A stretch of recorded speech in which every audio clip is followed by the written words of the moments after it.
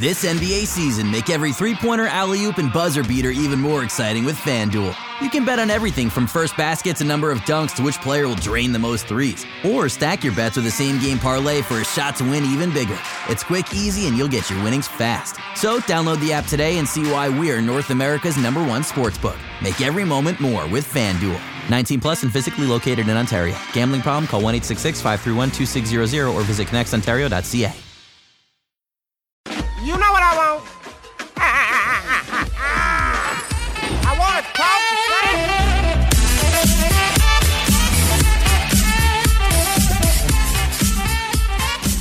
Hello and welcome to the Raptors Weekly Podcast, but this is a special episode of it, including myself, Samson Folk, and I guess a favorite for most people to listen to. Everybody enjoys when he comes on Raptors Republic. The editor emeritus, Blake Murphy, coming to guide me through some salary cap implications, and we're going to do our free agency extravaganza. Blake, how you doing today, man? Oh, I'm pretty good. You know, up late trying to figure out that 21-team trade, and then up early still trying to figure out that 21-team trade. Steven Adams, man, what a fit in New Orleans.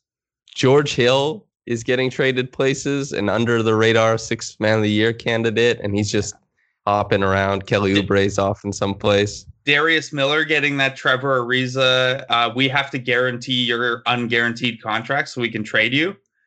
Ooh, that's good. That's good eating. If I could, I would prefer it to be a different Miller who would get that guaranteed contract. And then even if it was for a trade. Thoughts on Malcolm Miller, quick, by the way, because I know we're both fans of Malcolm.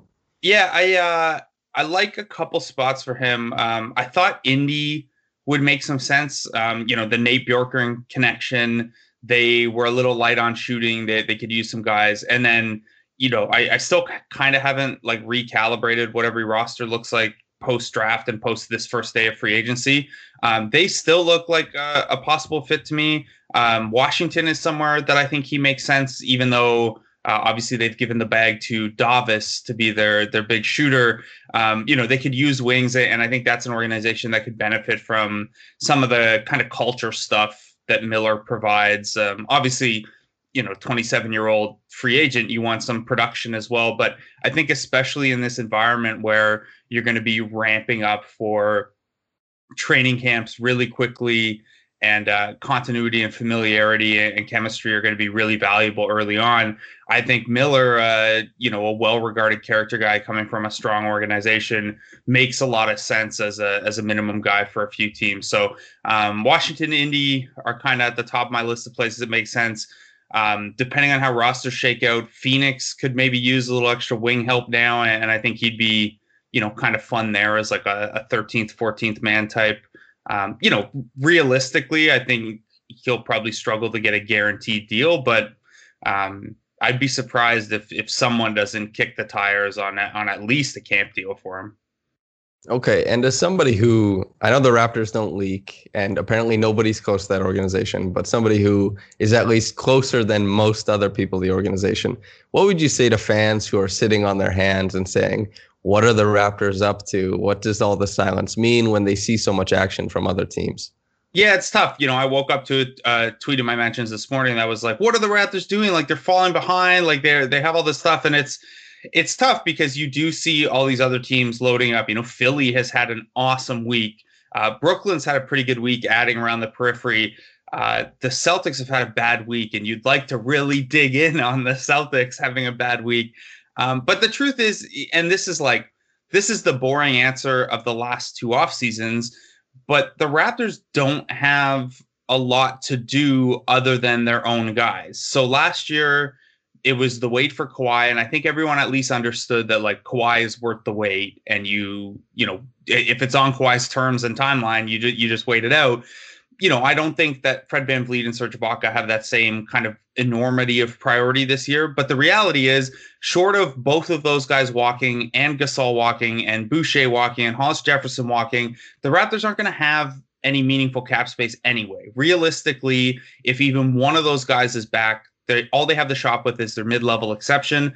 It tends to be those second and third tier deals early in free agency that look the worst in retrospect. So, I think 580 for Davis Bertans is actually fine given his shooting value, but that's one that people raised eyebrows at. The Jordan Clarkson 4-year, what was it, 52? 52, yeah. And with a player option on the 4th year, like that's as much as people joke about Clarkson, that's a valuable skill set and not one that Utah would have been able to fill otherwise. So it's not a terrible deal, but that's the class of deal, that I think people look back on after these free agent periods. And the worst ones tend to happen when you're feeling that pressure to do something and you want to make a splash right away. So I think, especially in a year where they have, their 2 biggest moves will probably come with internal guys.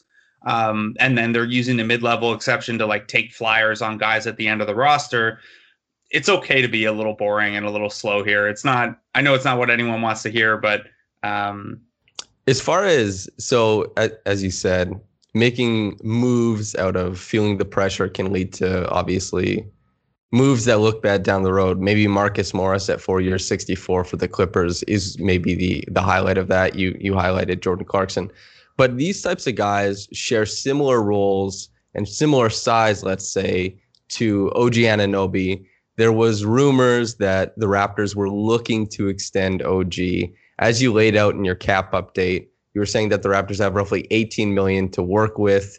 OG, at least internally, let's say the fan look at it is that OG is probably better than Bertans, better than Morris, better than Harris, better than all these guys. So he has to command, you'd think, and his agent has to think, at least like 20 million or something around there. And you, in your mock negotiation with Eric Kareen, where Eric played OG's representation, you played the Raptors. You guys didn't come together on an extension. You had to wait till the offseason. What do you think about his market and his situation right now? Yeah, I think you're right. I think his representation, and he's a Clutch client now, so they've got these comparables there, and they're going to come to the table with, hey, Joe Harris got 475, Davis got 580. What are we doing here? OG's clearly worth 20 plus. And what the Raptors are going to say to that is all of those guys were UFAs re-signing with their own team. Jeremy Grant being the exception as a guy who changed teams, but they're going to say those are UFAs who re-signed with their own teams via bird rights. That's not a reasonable comparison for OG Anunoby, who is going to be a restricted free agent, and the Raptors will have the right to match offer sheets, which we've certainly seen examples of teams overshooting the market to deter a team from matching an offer sheet. But realistically, what the Raptors are going to say is like, those aren't fair comparisons because the unrestricted free agent market for guys with bird rights and the restricted free agent market are completely different markets. And what they might say is, talk to us when, Brandon Ingram's probably going to get a max or something close to that, but talk to us when that next tier of restricted free agents gets their deals done, and let's see what those look like. Now, the bigger thing here isn't even really the dollar value on OG, I don't think. Like the Raptors have shown, and I think we're going to see this with Fred VanVleet too, the Raptors don't have a problem paying their own guys and rewarding their own guys. But the issue with OG Anunoby, and we went through this exercise a little bit with Pascal Siakam, where I was of the mind you don't extend him before the season because, worst case scenario, he would be an RFA right now, and you would either offer him the max or match when he signs a max with someone else. And maybe that deal ends up being 3 years instead of 4 years. And that's where that's where it hurts you. But the honest truth is he'd only be making 25% of the cap instead of 28% of the cap, probably. Anyway, the argument with OG is even clearer because for a sub-max guy, the big thing is what you're trading off if you're the Raptors is you're looking at it this way. If we ignore the cap situation for 2021, the cap hold, the reason to get a deal done now is obviously there are ancillary reasons. Like we want to take care of our guy. We want to signal to future players that we take care of our own. We want OG to be happy and not looking over his shoulder all season. More like analytically, the reason to get a deal done now is because you think you can get him cheaper today than you could get him as an RFA next summer. And I think that's true because you know how high I am on OG, and I think there's even more potential to unlock. And I think he's going to be, by this time next summer, look like a no-brainer $20 million a year guy. Whereas maybe right now he looks like a, based only on track record, not projection, maybe you look and it's like, okay, he's a 14, 15, 16 million a year guy. I think next year it's going to be like, oh, he's like a 20, 22 million a year guy. So in a normal scenario with the Raptors, to get a deal done now, the Raptors have to decide, okay, what's the point at which it tips where we think we're getting enough of a discount now to give him that certainty. And I think that, they gave Terrence Ross 3 years, $33 million. They gave Jonas the same, a rookie scale extension that was a little bigger than that. They obviously gave Pascal the max. They'll do that. The sticking point is, and this is about more than just Giannis, this is about flexibility in general and how we've seen a couple teams use their cap space pretty intelligently these last couple days to either eat a salary to pick up a draft asset or use their cap flexibility to acquire a player, not just via free agent signing, but also via sign and trade. Flexibility is important for a lot of reasons, not just getting Giannis. And what an OG Anunoby extension would sacrifice is some 2021 flexibility. So as a restricted free agent, OG would be on the books for what's known as a cap hold. So basically, it's an estimate of what his contract might be. That is what it tries to do is keep a team like the Raptors from going out, signing Giannis, and then re-signing Lowry and re-signing OG and re-signing Norm. And there are ways to circumvent the cap, but there are some blockages in place to make sure you can't do it too aggressively. So OG's cap hold projects as about 11.6 million. So what that means is every dollar over 11.6 million, the Raptors give OG in an extension. That's a dollar they don't have in cap space next year. And because the downside is they just match a higher offer for OG next summer, I think that normally that tipping point where they say, hey, this is a good enough discount. I think it's further down the spectrum than it normally would be, because it's not only about his price now versus his price next summer. It's about his price now versus his price next summer, as well as, how much flexibility are you sacrificing on the 2021 market? So if it's like, if OG would sign right now for $14 million a year, that's a no-brainer. You punt on that extra cap space to get that deal done. Now, if his agents are like, no, we're not signing for less than 18, then you probably look at it and say, look, that's 6-7 million in cap flexibility we're losing. We'll just wait and give him 20 next summer if that offer is there. So that's the complicated dance the Raptors are working through with OG and an extension. And, Masai's track record certainly suggests that he'll prefer to get a deal done. But I could imagine there's a little bit of this might be the rare instance where Bobby and Masai disagree, and Masai is like, no, we're paying our guy. Like, let's get it done. Let's continue to show everyone we take care of our own and have this culture. And Bobby's like, 6 extra million in cap space. I don't know. I don't want to speak for them, but I could see this being a rare instance where their preferences don't exactly align. So if we're looking at the flexibility that you spoke about, and we're looking at the possibility, let's say, of an Otto Porter Jr. sheet coming in, like a $27 million offer coming in for OG next year, that's worth the risk to maintain flexibility. Is that OG maybe over 4 years collects like an extra $40 million or $30 to $40 million on a crazy cap sheet that's offered to him, or a contract that's offered to him, and you maintain your flexibility? And what do you think is, well, I guess you already said that 18, 20 million is maybe a bit too rich. 16 is maybe getting closer to realistic, but it's a really interesting situation for OG because he's this quiet guy. He's one of the most low usage starters in the NBA, but that also means that there's that potential for a huge jump in numbers and all that kind of stuff.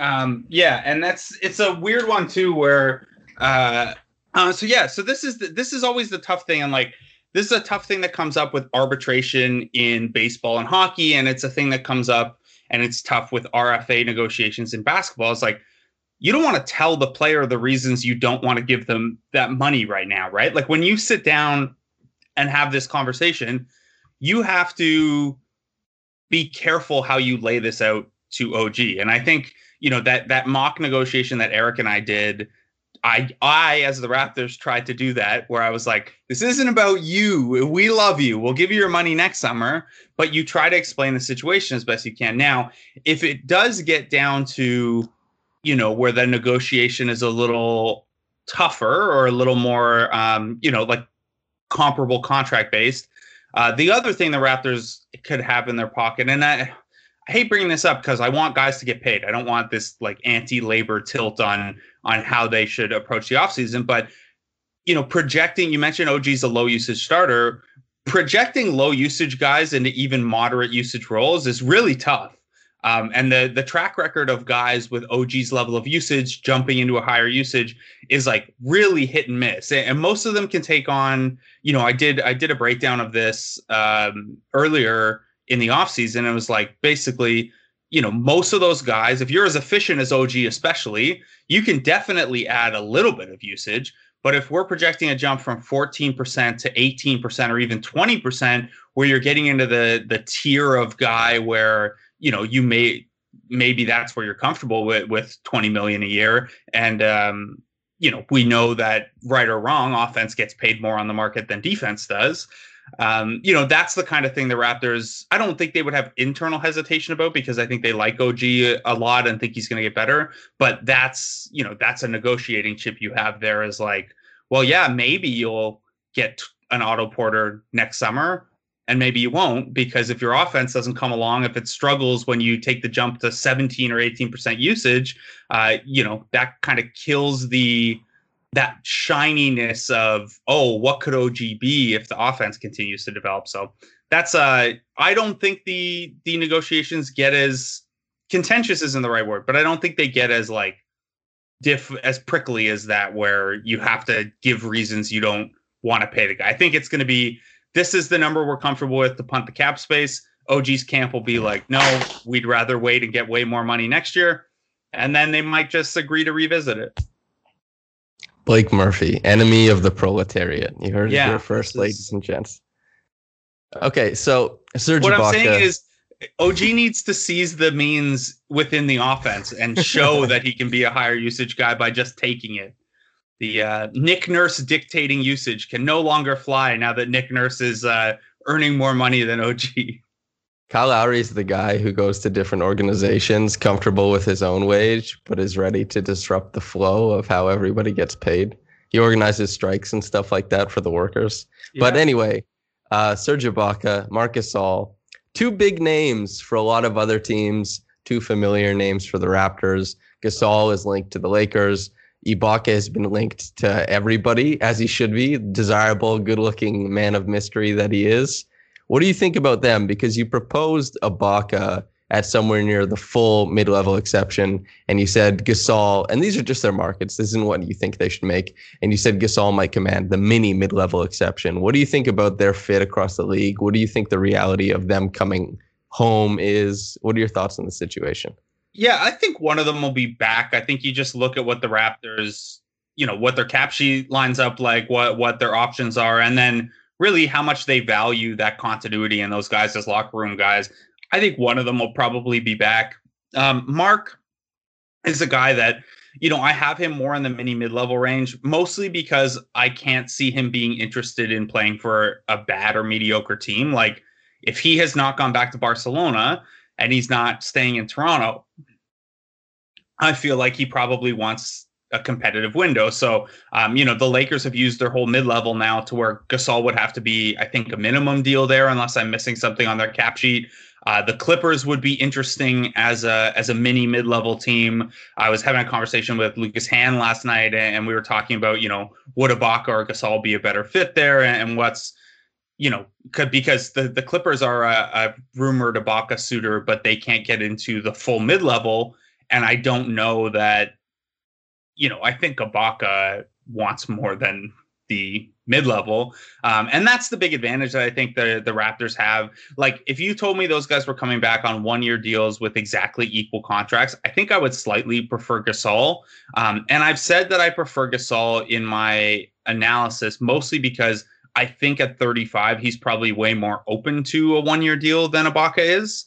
Ibaka's going to want term. Like, I think if you're trying to get Ibaka away and you're offering the mid-level, it's got to be like 3 or 4 years. Whereas I think Toronto's comfort might be more like a 1 year, 15 million, or the Miami Heat special of like 2 years, 32 million, but the second year is a team option, so you can flip them at the deadline if things go poorly or whatever. So yeah, I think it's tough because Ibaka has a lot of suitors, and I think there are a lot of places where he would be really helpful as a bench scoring big or like a fringy starter. And I think he's worth in a vacuum about the mid-level or a little bit more. My hesitation with Ibaka has always just been term because his defense has slid pretty noticeably. And if you elevate him into a starting role in an offense like Brooklyn's or LA's or even Toronto's to some degree, some of what he brought so well for the Raptors the last 2 years, which is higher volume bench scoring that's pretty efficient. You don't need that as much from Ibaka if Kevin Durant and Kyrie Irving are on the floor or Kawhi Leonard and Paul George are on the floor. So that's where it gets a little tricky to find the right situation and money fit. But I still think I would guess Ibaka is back likelier than he leaves. But I also think that, the tough wrinkle with this stuff is there's always opportunity for sign and trade. So, we look at the market and it's like, well, Brooklyn could offer the mid-level and the Clippers could offer the mini mid-level and the Lakers could offer the minimum. And those are maybe your 3 really good teams who could come after Ibaka and Gasol. And then all it really takes is Ibaka's agent to call the Raptors and be like, look, we're leaving. This is where we're going. Help facilitate it and put up an asset, pick up an asset in the process. So there's always the room for sign and trade. I'm getting a kick out of Ibaka trolling on social media about where he is. And then Raptors Reddit or Raptors Real GM doing the flight tracker stuff to try to figure out where he might be. It's pretty cute. The format, right? Yeah. Also, I think Serge was in I think Serge was in corduroy track pants in the photo. And I gotta get me some corduroy track pants. I wonder if that would be comfortable. I think tech fleece are like the ultimate comfort pants. Yeah, corduroy. But I'm not going to argue with Serge when it comes to cozy fashion, That's true. Like Marc Gasol is definitely doing all these negotiations in tech fleece for sure. Yeah. If they had tech fleece when Mark was drafted or traded or whatever, that's what he shows up in. He's trying to be comfortable. Mark is fascinating because Mark's going to be 45 and be doing errands in all the team gear he saved from every place he's played. He's a team gear guy. He'll be one of those dads that has t-shirts from every vacation the family went on, but it's just his workout gear from every franchise. That was one of the things growing up in Saskatchewan is the families. Let's say the dads of a lot of families that wore hats and shirts from places, at least where I grew up, was like a signifier of status. It's like, I travel, even though it wouldn't fit anywhere besides a small town in Saskatchewan. But there it was like, oh, I get out of here, man. I go places in the winter. And so they have this hat that says San Antonio or something. And it has nothing to do with the Spurs. It's just San Antonio, the place. But they love the Riverwalk. I want to leave Fred to last. There's a market for that stuff. Every airport you go to has a ton of that stuff, and they wouldn't have it if people don't buy it. I want to leave Fred to last because I feel like that is the one that is most likely to be aged out by the time this podcast comes out. So let's talk about Kris Dunn. You've been transparent about your wish to have him on the team. The Bulls didn't extend the qualifying offer. He's apparently out there for the right price. In the ether, he's existing somewhere. What do you think about the reality of that situation? Is it likely, just the way that everything's going right now? Thoughts on Kris Dunn? Yeah, I don't think so. I think the Malachi Flynn draft pick kind of killed that possibility. Not that you can ever have too many guards, but almost all the players the Raptors have under contract now are point guards or shooting guards or combo guards. They're just extremely guard heavy. And I think especially when you only have the mid-level to operate, they'll look a little further up the position chain. Now, if Fred were to leave and sign elsewhere, as a short-term stopgap, as a guy who can, play either alongside Lowry or Malachi Flynn and then maybe fill some of Fred's minutes, until Flynn's ready, there are worse guys you could get than Dunn. I don't know that there are worse offensive players you could get than Dunn, but he's maybe the best defensive guard in the league at this point. So in terms of a guy who could fill at least some of what Van Vliet brought from a value perspective, he's interesting.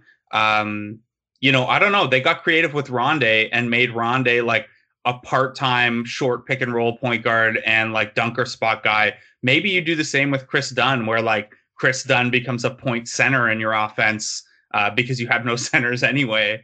And he's just like setting screens and getting offensive rebounds. I don't know. There's not a lot of offensive value there, but I think this is probably like the Malachi Flynn thing.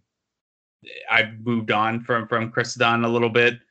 Sadly, I'll wait for 2021 to refloat the Chris Dunn thing. So Harry Giles is the target now. Dwayne Harry Bacon Giles off the market too, who I like. Dwayne Bacon was, I think, my favorite like minimum contract guy on the wing. But he's basically just like Malcolm Miller, but 2 years younger, where it's like he's big, he shoots, he has some defensive potential, but he's never actually like played well in games. But it's like, yeah, but all the stuff's there. I liked Bacon's finish to 18-19 that season. Like the year the Raptors won the chip, I thought Dwayne Bacon, the second half of his season where he actually got quite a bit of playing time, I thought he was good. I think being back with Steve Clifford will help too. And then the Magic obviously like have a need for that player type if he hits. So that's a good fit. Yeah. So Harry Giles, which apparently everybody has taken on as they are the champion of his contract status. Everybody's like, Harry Giles is my guy. I'll die if he doesn't sign with the Raptors. And I think that's also being emulated in other markets on other teams. Like I'll see a guy from like Philly or a guy from Boston. Everybody wants Harry Giles, apparently. What are your thoughts on him? Could he join the Raptors? How does he fit next to Pascal Siakam? There's a bit of passing synergy there or the potential for it. What are your thoughts on that? Yeah, I think it's very funny that almost all of my cheap targets are guys who just didn't figure it out in Chicago, Sacramento, or New York, where it's like, it's at the same time a bet against their player development system, but also a bet on their talent identification system. Because it's like, oh yeah, Alonzo Trier wasn't good in New York and the Knicks are bad, but maybe we could turn him into something. It's like, I feel like it's high school dating where it's like, yeah, but that player won't be like that with me. It's Tobias Funke. These people, they always delude themselves into thinking it works for them, but it could work for us. Yeah. Maybe I can fix Harry Giles. No, I think Giles is interesting because, like, first of all, he's a guy who, in a normal franchise that operates coherently, he would be entering the fourth year of his rookie scale contract and then would be an RFA next year. Instead, the Kings didn't pick up that option. So you have a guy who was a first round pick who after 3 years is a free agent and whose team can't offer him more than $4 million. And then you also have, I'm a little surprised that some of the bad teams with cap space didn't take an early flyer on him. But like you look around the league and like who is giving him more than like $5 million to see what he's got. Like maybe if he waits it out, someone who still has their mid-level left gets aggressive. But I think you could get Giles on like a 2-year, $10 million, like Stanley Johnson-ish kind of deal. Ideally that is a team option in the second year in case it doesn't work. But I think the kind of why people are enamored is like, you look at last year, I wrote a lot about what a redraft candidate looks like. And I was really high on Rondae Hollis-Jefferson as a signing because he was a first round guy who had played well at times and just like didn't have a role. And at some point his team was like, look, we gotta try other guys. We got to invest elsewhere. And let's just ignore that Stanley Johnson was also one of those targets. Stanley was an interesting one in that he was still very young and had played well at times, but he also had like a bajillion minutes of track record where it was like, maybe he's just not that good. I still think he could actually be a bench guy, but anyway, so with Giles, what you're looking at is like, he's probably going to be able to be had cheaper than a guy at that point in his career and contract status normally would be if it hadn't been mishandled. I think you look at other centers around the market and there are a handful of interesting names I would be excited to see on like a minimum deal or like a Rondé Hollis Jefferson, like here's a small scrap of the mid-level kind of deal. But there's not a ton of upside with those guys. And I look at Giles as a guy with high school pedigree and then who has one elite skill, which is passing as a big man. And I think that's, I guess where I get to with some of these developmental guys is like, and I jump around a little bit because like one of the reasons we like Malcolm Miller, I think, is that he doesn't do anything poorly. He does a little bit of everything.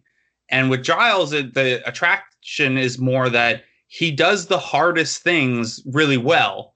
And then it's like, it's some of the easier stuff that he doesn't do as well or needs some improvement on it. And like logically, I feel like that should be the stuff that's a little easier to coach up and develop.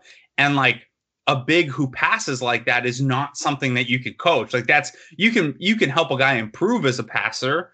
We've seen that with Ibaka and JV and stuff. But I don't think when a guy has that natural a passing feel at the center position, I don't think you can really coach that into a guy. So it's kind of a scarce asset at the position, that skill. And like, don't get me wrong, Harry Giles is probably not going to come in and play 30 minutes a game at a Marc Gasol, Serge Ibaka level right away. But I do think when you look at the lack of exciting upside plays on the market, he's the one guy where it's like, oh, shoot, if things clicked, you know, that is I just think he has the highest, like, to use like kind of draft terms, like I think he has the highest potential ROI, and like his like average outcome maybe isn't all that sexy, but his like 80th percentile outcome, it starts to get really good because of the way he passes the ball and the pedigree he has as a prospect in general. And then also there's like a sprinkle of the Raptors have a really good track record as a medical staff, and some of why Giles has struggled is medical related. So maybe you can help him out in that regard too. This is more than we needed to talk about Harry Giles probably, but when he signs with like Atlanta, right when we finish this, that'll be great. No, because they have Collins, Capella. They have everyone. Okongwu, and Gallo, right? Yeah. What do you think about John Collins? I like John Collins a lot offensively. I'm surprised that he may not have a spot. But anyway, I like dunks and tattoos, so I'm cool with John Collins. Yeah, John Collins kicks ass. As far as Harry Giles and the passing thing, like as he said, you can coach up you show Serge Ibaka like this is a short roll. If the defense is rotating this way in our offense, this is typically where you want to look. If JV is getting doubled, you say it depends how the defense is rotating, but these are the weak spots on the floor. Harry Giles just being able to stand in the high post and like thread a cutter right to the rim. You can't teach that. And it does open up a lot of different things, especially playing next to a guy like Siakam and maybe mixing with Kyle Lowry, who can obviously he lifts the floor of almost any player's game, I think is interesting. And Harry Giles plays, I think, like 27 minutes a game on my NBA 2K franchise. So I got him. Is there anybody else? I know you have a list of guys you think the Raptors could target that are cheap flyer deals and stuff like that. Who do you have on your list that you could talk about that would maybe excite people or make them content, I suppose? Yeah, I mean, the fun one at the big man position would be if they really strike out, like bring Biz back to be the third center. I think people would be happy with that. The other guy I like is like kind of a unsexy third center is like Kyle O'Quinn makes a lot of sense as like a guy who would be fine not playing and is like well respected and works well with young guys and has a relationship with Lowry and stuff like that. A little higher up the chain. This will be, I know people would probably be excited about Thon Maker because he got made an unrestricted free agent. I mean, it wouldn't be the worst flyer in the world to take, but you maybe just re-sign Chris Boucher if you want to try that out. Yeah, I mean, Jakob's off the market now. JaMychal Green's off the market. Frank Kaminsky can shoot, but I'm not like getting crazy excited about that. I don't know. From the G League, the one name that stands out is Isaiah Hartenstein. He's the G League MVP. He's good. He's not. Again, I like tattoos, so it's that's part of it. But no, I think he's probably the name that like of guy people don't know who I could see realistically like playing 10 minutes a game off the bench for a team next year. I think like he looked ready in the G League. There are some other interesting like G League or like two-way candidates too. But obviously those don't move it a lot. Do you want? Are we just talking centers, or do you want some of my other ones too? Oh, let's get into other stuff. Okay. Yeah. So at the wing, my favorite undrafted guy who's still available is Lamine Janae, who is like a small school 6'7" forward with a handle who like plays way out of control, but just fills it up. I think, he's like his college profile and athletic profile is like an even rawer and worse Pascal Siakam at that stage. Just like they came up in all the same like statistical filters when I was looking at like small school guys. I think he'd be fun for the 905, but isn't ready yet. My favorite wing from the G League is Jamario Jones, who's a like 6'5" point forward who shoots worse than I do and defends like hell. Who's another? The 76ers just waived Mariel Shayok from the 76ers, who had, of course, he's from the 76ers if the 76ers waived him. Canadian guy who might be a two-way candidate. He can shoot it pretty well. The Raptors are pretty set at guard, but Tremont Waters from the Celtics, who was on a two-way, is really interesting. Jordan Bone from Detroit would be a cool two-way guy, although, again, I don't think it makes a lot of sense to invest one of those spots in a point guard necessarily. Christian Vital is my favorite undrafted point guard for 905. And then, like, I guess if you're looking for, like, I know people go to, I almost always at these end of roster spots will lean developmentally. Like, I think with Fred and Kyle and one of Serge or Mark back, like, you have enough leadership and experience that you don't really need to go vet guys in those spots.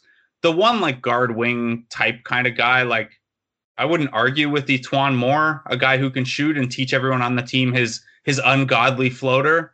But yeah, I mean, look, the names that I'm saying here are not really exciting names. And like, I don't think you're getting DeAnthony Melton for the mid-level. And I don't think you're getting, Pat Connaughton's off the board and Dwayne Bacon's off the board. And like the next guy on the list is like Wes Iwundu. Like, I don't think there's a lot of sexy mid-level exception guys, but I think there are a couple guys you could get for $2, $3, $4 million who might provide like $7-8 million of value off the bench, like exactly like Rondae last year, where like he made 2.5, he probably provided $4 or $5 million in value. Probably could have even done more if he didn't have the injury early in the year. So if you like the Rondae and Stanley Johnson experiments, this is the offseason for you. I actually like Wes Iwundu. That would be good for me, I think. And as far as you say, going like the developmental route at the back end, I think the Raptors have been so set in their floor for so long, which is why Raptors fans for so long have been making fun of the people who are like, oh, the Raptors, they're finally out of the playoffs. So is the McIntyre guy back to the basement or whatever that viral clip was from last year. But the Raptors fans and a lot of people who cover the Raptors know the Raptors are going to be good because they have such a set floor because of Lowry, because of just the way they play. And they play a good brand of basketball. So you swing for the fences at the back end seems like a smart way to go for things where you can, as much as there's an avenue to swing for the fences at the back end of the roster. Yeah, and I think that makes sense, especially in a transition year like this, where, like, if we're being honest, it's probably not going to be a title contention year. And what you look at, or what I look at in these spots is, okay, let's assume that the Raptors, let's write them in for a second round exit this coming season. And that's not a bad season, and it continues to build your guys and your experience and your organizational reputation. But let's say that's the outcome. Well, at the back of the roster, who could potentially change that outcome or the future outlook more? A 33-year-old who can play 14 minutes a game and hit 37% of his threes, or a 23-year-old who has some tools and just hasn't had a ton of opportunity yet? Like, those are the kind of decisions you're looking at. And it's not the year they had Kawhi. I understood, like, okay, Jeremy Lin and Jody Meeks and those kind of additions, because, like, any downgrade anywhere on the roster is really risky.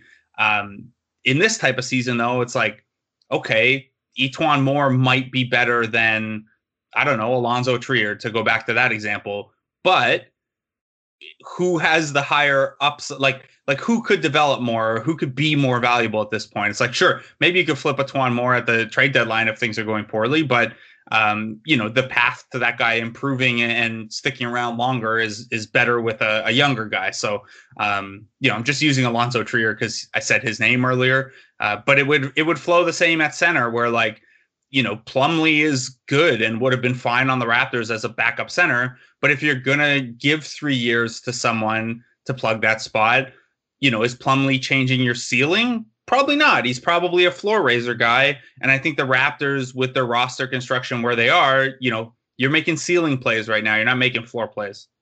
And you don't want to sign a guy who's going to take minutes away from Paul Watson's inaugural All-Star campaign. You just want to make sure he's got the room to grow. Can you win most improved player if you didn't play the year prior? I guess we'll see. I guess it's time for Fred. Fred VanVleet. Has he signed yet?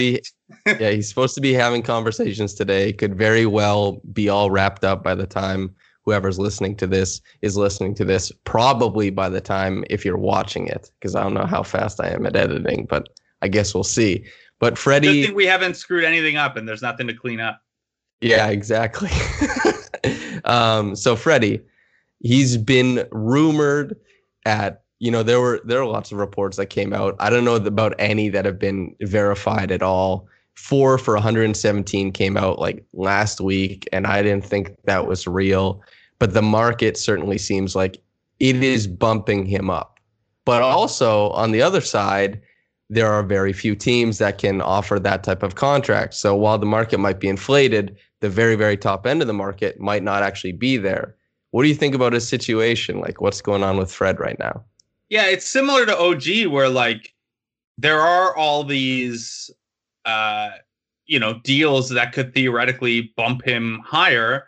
And then the Raptors could be like, okay, well, none of that applies to you. Like if you're Fred VanVleet, again, we can go the sign and trade route like we did with Ibaka, but Fred VanVleet's subject to what are called base year compensation rules that make sign and trading him pretty complicated from a salary cap math perspective. We won't go into all that now. I talked about it with Zarar on one of these a little while back. So a VanVleet sign and trade is complicated. So then you're looking at, okay, who has cap space left? And if that, if the Hawks are in on some of the guys that they're rumored to be in on, it's not the Hawks. And the Pistons have used all their cap space on infinite centers and stretch provisions. Phoenix is a team that could have carved out some space and they've gone the Chris Paul route. Miami was a team that maybe could have gotten the mix and they've retained Goran Dragic instead. So you look and suddenly there aren't a lot of teams with cap space. So if VanVleet says, look, I'm worth way more than Davis Bertans or Joe Harris, which is a really easy case to make, the Raptors might respond and say, okay, sure, but those guys were also re-signed with bird rights as unrestricted free agents. And where is that offer? Like, are we negotiating against ourselves here? And then Fred VanVleet's camp will be like, have you met the Knicks? They will all we have to do is leak that Fred VanVleet is not interested in the Knicks. And then the Knicks will come with a big offer. So the Knicks are the big wild card here, right? The Knicks have the most cap space on the market. They haven't been tied to a ton of guys. VanVleet makes a ton of sense for them from what does the roster construction look like right now? From we're trying to, obviously Dolan will mess it up at some point, but they look like a team that's trying to build a bit of a culture around, RJ and Obi and stuff. So it's VanVleet makes sense. And then VanVleet also makes sense because, not to be negative about VanVleet, but maxing out a second tier guy would also be very Knicks. Not that I don't think VanVleet doesn't still have some upside. He can, look, people didn't think VanVleet was going to return value on a 2-year minimum deal. And then people didn't think VanVleet was going to return value on a 2-year, $18 million deal. People aren't going to think VanVleet's going to return value on a 4-year whatever deal. And he might very well do that still. But yeah, the Knicks blowing out the market as the only team with cap space left to sign Van Vliet, who like hasn't been an all-star yet, and his strengths and weaknesses maybe don't project to a lead guy role all that seamlessly without some improvement. That's a Knicksy thing. So that's the big thing is like, I think the Raptors would love to have Van Vliet back. I think Van Vliet would love to be back. I think there's a number that's pretty high that the Raptors are comfortable with and would tell Van Vliet, look at how much we love you. And like, you obviously mean a lot to us, and here's a dollar amount to show it. And then the Knicks could beat that number significantly. So it's hard to know. Like Van Vliet obviously went on the JJ Redick podcast, and he's been very open that like he knows his value and he wants to feel that value in his bank account. Now, I think that the way he might approach this is there's a minimum that you have to show Fred you value him to get in the conversation. And then there's obviously what the maximum offer will be on the market. And I think that there's a band between those 2 points. And that's where it falls on Van Vliet a little bit in like, how much do you appreciate the market opportunities the Knicks present? How much do you appreciate the playoff opportunities the Raptors present, or, what you've already built there, or how established your brand is there, or those kind of things. And I can't speak for Fred in those regards. So I don't think that stuff makes a difference between 15 million and 25 million, but it might make a difference between 22 million and 25 million. I'm not sure. I'm not sure where Fred's cutoff point for that is. So I would be surprised at this point, like looking at every team's cap sheet and how complicated a sign and trade is. I'd be surprised if it's not the Knicks or the Raptors. But the NBA has surprised us before. So who knows? Yeah. When I was talking to his reps at End One, they seemed so excited about marketing him in Canada and like the future of him in Canada and everything. And then he signed with Li Ning. So I was like, oh God, could you imagine being like a Woj or a Shams? How much discerning you have to do on all the information that comes your way. But God. The Raptors have such a great history of Li Ning athletes. Jeremy Lin, Terrence Ross, Fred VanVleet fits right in. Yeah, it's seamless, really. Yeah. How many people from the Raptors championship team don't have their rings yet? Is it just Danny Green? Yes. Jordan Lloyd got his in the offseason. Jeremy Lin posted his on social. Moreland and Meeks were there. Kawhi obviously got his. That's got to be it, right? I think so, yeah. Yeah, that's about it, I think. Interesting. Yeah. Danny, I wonder when he'll get it, because he still or his Lakers ring one too. Yeah. All right. That feels like. Do you have any? What is ROI? Oh, return on investment. Okay, I thought it was record of income. No. Okay. No, I'm from the blog game. I don't have records of income. Okay, I got you. Blake, this feels like a good jumping off point, if any. The floor is yours, mate, if you want to plug or tell people what they should be reading or listening to. I'm sure I will after you do, but go ahead. Yeah, I mean, you know where to find me. All my stuff at The Athletic. I don't know if I'm supposed to say this stuff, but like, if you're not a subscriber and you open one of my articles in web right now, I don't know if it works on mobile, but I think there are flash sales that come up. So this would be the week to do a free 7-day trial or one of those discounted subscriptions, because a lot's going to happen in the next little bit. We had what I thought was some good draft stuff up. Obviously, everyone's gonna have you covered for Fred and Serge stuff, but I don't know that anyone will have you covered for the eventual Harry Giles signing as well as I will. So check that out, and yeah, I mean, you guys know where to find me. Okay. Seems like a perfect way to end the podcast, Blake. It's been an absolute pleasure having you on. Now I know what ROI means and a couple other minute details of the cap that I might not have otherwise known. It's been a pleasure, sir. Thank you. Yeah, thanks for having me on, buddy. Okay. And listener, if you're getting into this in the morning or at night, I don't know when it is, probably in a meaningful time, because, this stuff, it expires quickly. So I hope you're enjoying it while it's still relevant. But regardless, whether it is in the morning or at night, have a blessed day and goodbye.